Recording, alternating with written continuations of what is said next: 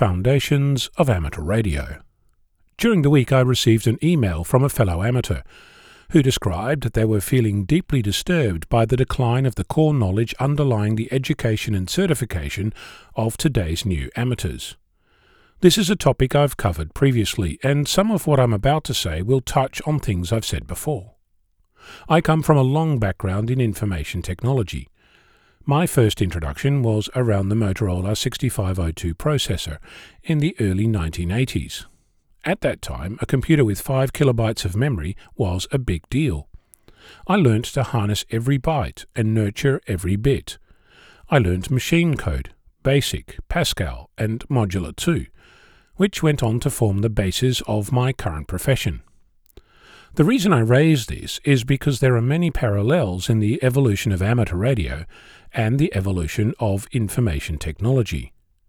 For many years I lamented the dumbing down of the skill set associated with newly fledged computer graduates. In a nutshell, hand-coded would always beat Java. I held that view for a long time, until it occurred to me that in the big picture it didn't matter. Let me elaborate before you start jumping up and down. In computing, every 2 or so years, everything doubles: speed, memory, bandwidth, etc. The price pretty much stays the same. This means that the inefficiencies introduced by quote, high-level unquote, languages like Java result in very little in the way of performance loss, but in return the actual process of writing new software accelerates. This means that you end up with more functionality quicker, at the cost of less efficient code. That's a pretty reasonable trade-off.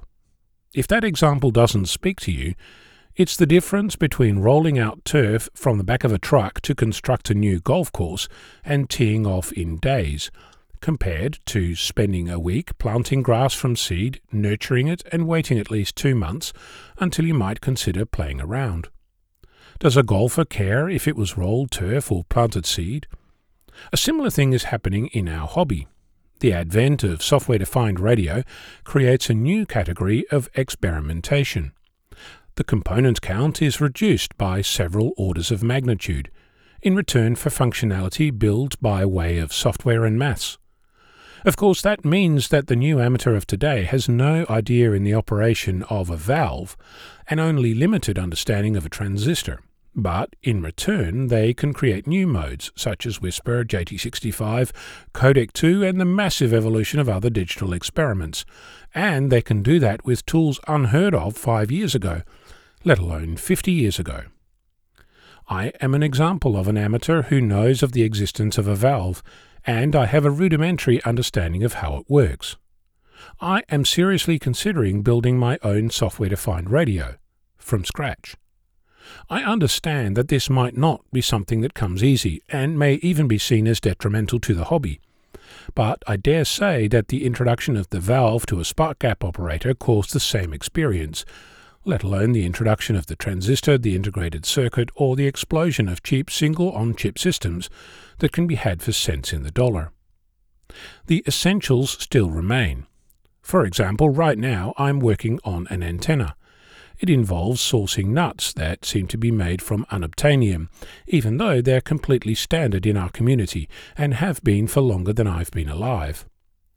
The self-learning of our hobby, the exploration, the investigation, the curiosity, will endure.